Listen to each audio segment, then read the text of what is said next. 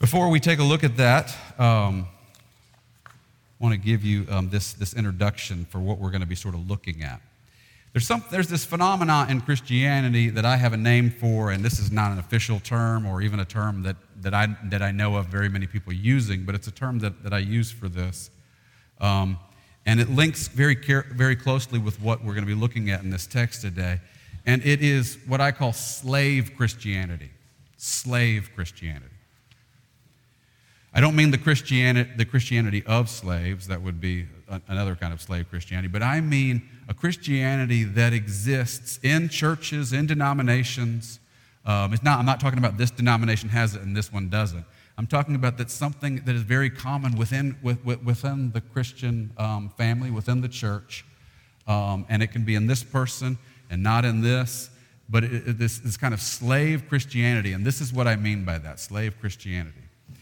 There's two parts to it. There's those who are leading it and those who are under it, okay? In slave Christianity, there are those who are leading it are proud of themselves, think of themselves as wise, think of themselves as righteous, think of themselves as the ones who truly know God and know His Word, and they are proud in that. They consider themselves righteous, and yet they don't know God.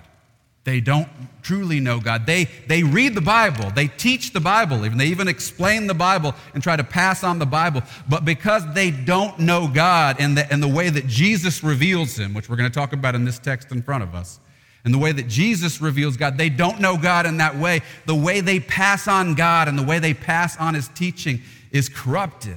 And not only do they add to the teaching, they add things that are not truly part of God's Word and really what God wants us to pass on.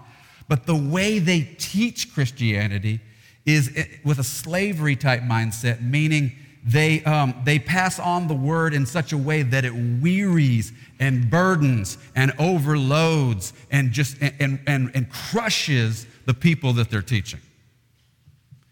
The reason being, not only do they add to the word, but because the way they present God to the people is not the God of the Scriptures, not the God of Jesus Christ, but is a God who is not. Although they would say He is, and they would use that language because they're going to quote the Bible, the way it comes across is not like the God of the Bible. They don't present God as merciful. They don't present God with His people who have acknowledged their sins, that their sins are not between them. The sins are not between God and that person, that God is patient and kind because they've acknowledged their sins. They've repented of their sins. They've acknowledged it. And they've been saved by Christ.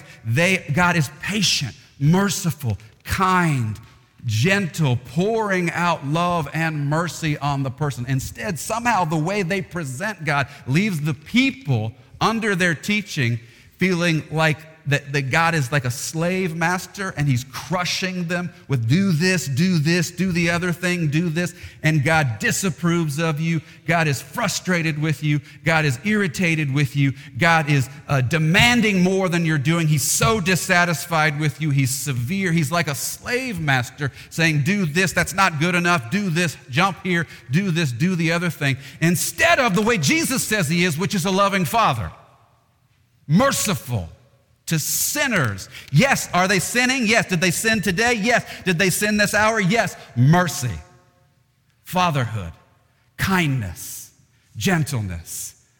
That's the God that Jesus taught. That's the God that God presented. But there's so many Christians who are living in a way that they think of God as a taskmaster, as a slave master, as someone who is crushing them and destroy. And they are what Jesus describes in this passage as they are burdened and they are weary. Now, Jesus is addressing the slave Judaism at this time, a Judaism where their teachers and their leaders teaching from the Bible, teaching from God's Word, were crushing the people of Israel with their teaching, the way they taught it, the way they added to it, and the way they presented God as this slave master who was crushing them. The people were dying underneath. They were like sheep without a shepherd. They were lost. They were the sick who had no doctor. They were crushed by this. And this is what Jesus is getting into in this passage and addressing. Let me show it to you now. Verse 25. Verse 25. At that time, Jesus said, I praise you, Father, Lord of heaven and earth, because you have hidden these things from the wise and the learned. You have hidden these things from the wise. And what I am teaching, what I am bringing to the poor, remember, he's preaching to the poor. What I am bringing, this message that I am bringing to the common people, to the people suffering under these people's teaching, I'm not bringing it to the wise and learned. They're rejecting me. They think they know it all. They think they're already righteous. They think they already know God's word. They think they already know God, and they're blind. But they're the wise and the learned. I'm not bringing this message to the wise and the learned. I'm not bringing this to the healthy, but the sick. Who am I bringing it to? What does he say? I praise you, Father, Lord of heaven, because you have hidden these things from the wise and learned, and you've revealed them to little children. Now, this is a metaphor, and he doesn't mean literally little children. Babes, some of your translations may say. I'm revealing this to babes. Yes, Father, for this is what you were pleased to do. Jesus went to the babes, those that were under these teachers, those that were the sheep without a shepherd, those who were dying on the vine, those who were struggling under this kind of church leadership, this kind of religious leadership. This is the way that they were led. This is the way that they were taught, and they are crushed by it, dying under it. These people who know their sin, they know that they've sinned. They know, they feel hopeless because from what they're hearing from their teachers, that they're dirty and horrible, and God doesn't want them because they are not good enough. But the Pharisees are good enough. The Pharisees are wise enough. The scribes are good enough. The scribes are wise enough. But Jesus came to reveal to them to tell them these truths, and he's going to set them free from the teaching of the Pharisees and the scribes. He's going to set them free from that teaching by teaching them the truth. And Jesus rejoices in this, praises God, and says, this is what you wanted me to do, Father. This is what pleases you. Look at verse 27. All things have been committed to me by my Father. No one knows the Son except the Father, and no one knows the Father except the Son, and those to whom the Son chooses to reveal him. By the way, it doesn't bring in the Spirit here, but this is such a clear teaching about, it's pointing us to this doctrine that was going to be explained more and more in the New Testament of the Trinity and the equality of the Father and the Son. Human beings don't know the Father and the Son. He has to reveal himself. But Jesus, the Son of God, naturally knows the Father. The Father naturally knows the Son because they are one, because they are Father and Son. They are both divine. They are both of equal power, equal glory, and they know each other. People are so flabbergasted by this verse being in the Gospel of Matthew. So many people say, this can't be right. Someone had to have added this. People who like to think of the Gospel of Matthew as a primitive gospel, like, this sounds like the Gospel of John. This can't be right. Matthew never would have written this. He never would have put that in there. But of course, this is the doctrine. This is the truth, that the Father knows the Son and the Son knows the Father. They know each other because they're both equal. And so because of that, the Son has been sent. He's become man. He's been sent into the world, and he's been sent to reveal the Father to the world, to reveal the Father to his people, reveal the Father to the babes, to the little children, reveal the Father to them. Jesus is the image of the Father, right? He is the image of the Father. He is equal to the Father in power and glory, and even in his humanity, he reveals what God is like, what the Father is like to people. And so he is able to show us God. The slave Judaism, this Judaism that was under the Pharisees and scribes, they were not able to communicate to the people what God was really like because they didn't know God. They didn't truly know. They were presenting the wrong version of God, this slave master type of God, instead of the God that Jesus is presenting to them. And he is presenting to them the Father that he knows, the Father that he knows. In eternity, the Son of God has been with the Father and known him. And so he comes into the world and he presents him not only with his teaching, but also with his life and his character, right? The way he is, the way Jesus is the way the Father is. It's right to say the Father is Christ-like. when you see what Jesus is like, that's what the Father is like. He presents to us the Father. So he comes to show us what God is really like by the way he acts, what he does, the way he lives, and what he teaches and what he says. That's his mission. He's been sent into the world. This is part of what his mission is to show us what, and he's going to show us even by the cross itself, he's showing us what the Father is like, the forgiveness, the mercy that the Father is giving. Look at verse 28. Come to me, Jesus says, come to me, all you who are weary and burdened, and I will give you rest. Now, the reason that I'm applying this to this idea of slavery Christianity or slavery Judaism in this context, but for us, application to us, this slavery Christianity, is because this kind of language was used. We could broaden it, and it would be okay to broaden this and talk about this weary and burdenedness in a more general way or a more generic way. But in the New Testament and in the Gospels, it's used in a very specific way about a yoke that's on the people. He's even going to use the language of yoke in a minute. A yoke that's on the people that is a burdensome yoke, a yoke that is too much for them, a yoke that never should have been put on their shoulders. But the Jews would use the word yoke. When you hear the word yoke, I don't know what comes to your mind, but for them it had two meanings.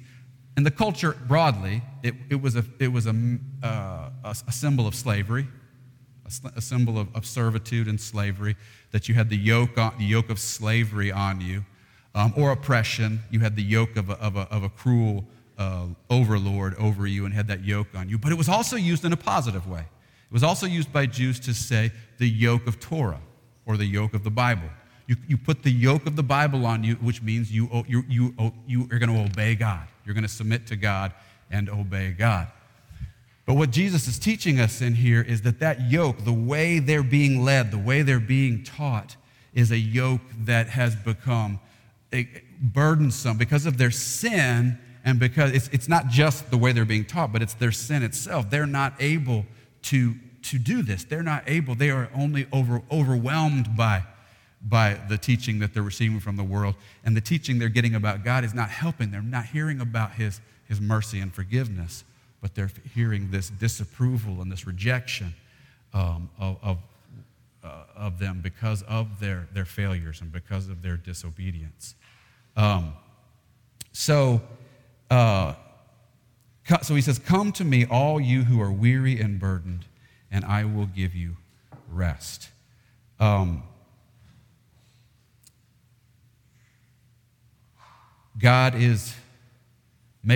They feel that God is making demands on them. He's severe, merciless, hard. And the Christianity that they know, or in this case, the Judaism that they know, is a Judaism of oppression, of slavery. But Jesus says, I'm offering you rest. It doesn't mean he says, you won't have something to do. I'm going to give you a break. You won't have to do anything, or you don't have to obey. That's not what he's saying. He's saying, what I'm going to give you is going to bring rest to your soul. It's not rest to your body in the sense of you won't have anything to do, but in the sense of my message and my salvation, not just my message, but my salvation, and the giving of the Holy Spirit, the coming of the kingdom, is going to give rest to your souls. Instead of slaving away and feeling like God is always crushing you and against you, and you're overburdened and you're weary and exhausted, you will find in my life, in the life that I'm going to give you, the salvation and the teaching I'm going to give you, you will find rest in it. It will be like Sabbath for you. It will be like the wonderful day of Sabbath when you get to rest, when you are just resting in the wonder of God and resting in who God is. And all of Jesus offers rest. Why? Because he offers a God who is mercy, grace, kindness, patience to sinners. This is the God. A few verses later, he's revealing to them the Father, the real Father, and what he is really like. He is your Father, not your taskmaster and slave master. He is your Father, your loving, merciful, kind Father. He sees your sin, he hates your sin, but he loves you. And sin does not remove him. He does not remove himself from you when you sin. You are forgiven because you're acknowledging it and recognizing sin.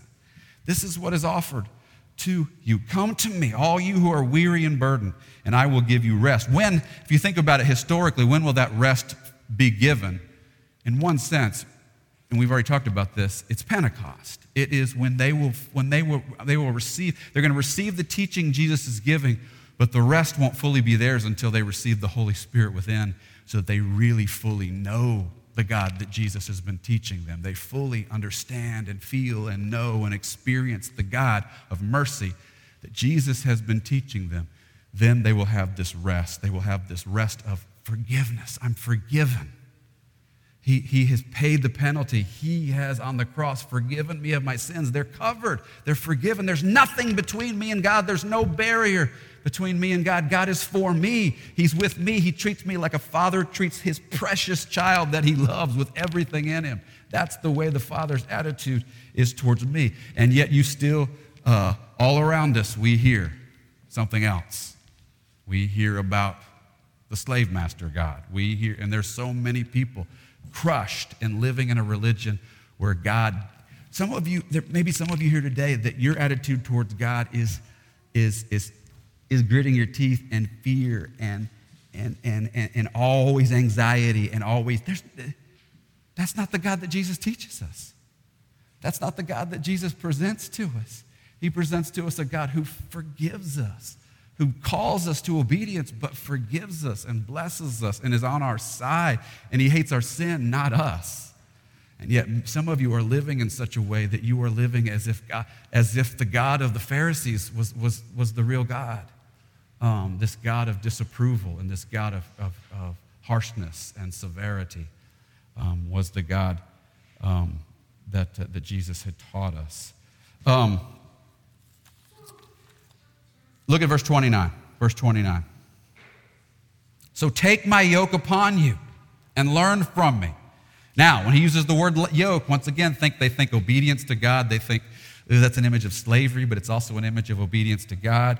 But notice what he's going to say about it. He takes up the metaphor of yoke. He takes it up. He's not afraid to use it, but he wants to explain what he's talking about when he's talking about a yoke. Is he talking about obedience to God's word? Oh, yes, definitely.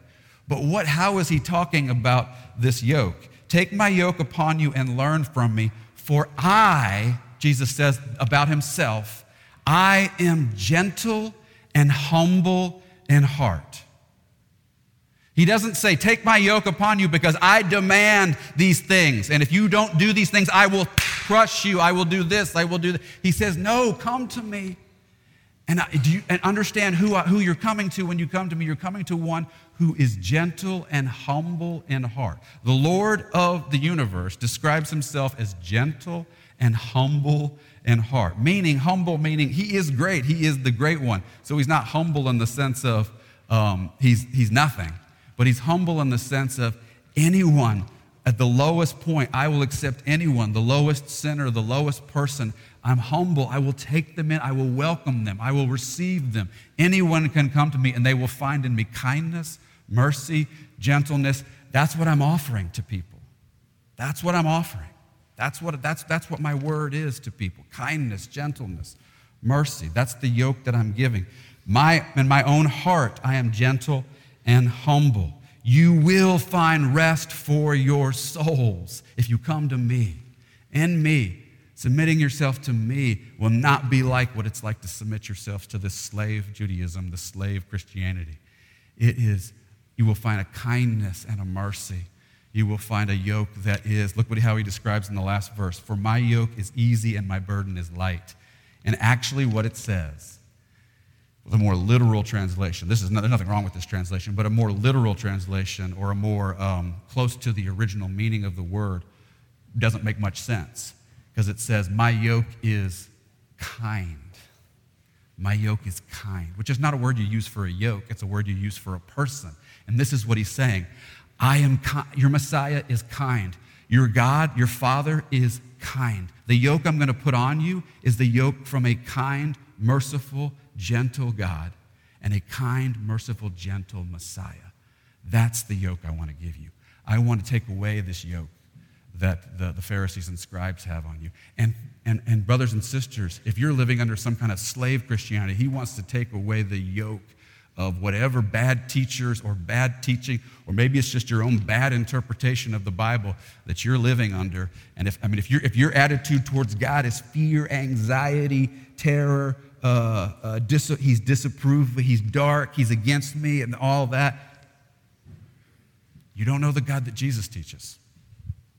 You don't know the Holy Spirit hasn't worked in you the truth of the God, the Father, the loving Father that Jesus taught and that Jesus gives to us the knowledge of in his teaching and in the Pentecost Spirit he gives. Let me read a few other texts. I'm not going to get into them. I just want to read them so you can see where this theme is in other parts of the New Testament really quickly, okay? Matthew 23:4. Talking about the Pharisees and scribes, this is what Jesus says. They tie up heavy, cumbersome loads and they put them on the people's shoulders. This is what they do. This is their kind of religion. They tie up these heavy, incredibly cumbersome loads and they put them on the people's shoulders. Peter says in Acts 15, why do you try to test God by putting on the necks of the Gentiles? So now Gentiles are coming to Jesus, and Peter says, why are we trying to put on the necks of the Gentiles a yoke that we couldn't bear, our ancestors couldn't bear? Why are we doing that? There's grace in Jesus Christ, mercy in Jesus Christ, salvation, forgiveness in Jesus Christ. Peter's saying, why are we putting this yoke of the Pharisees and the scribes? Why are we putting that on the necks of the Gentiles? They don't need that.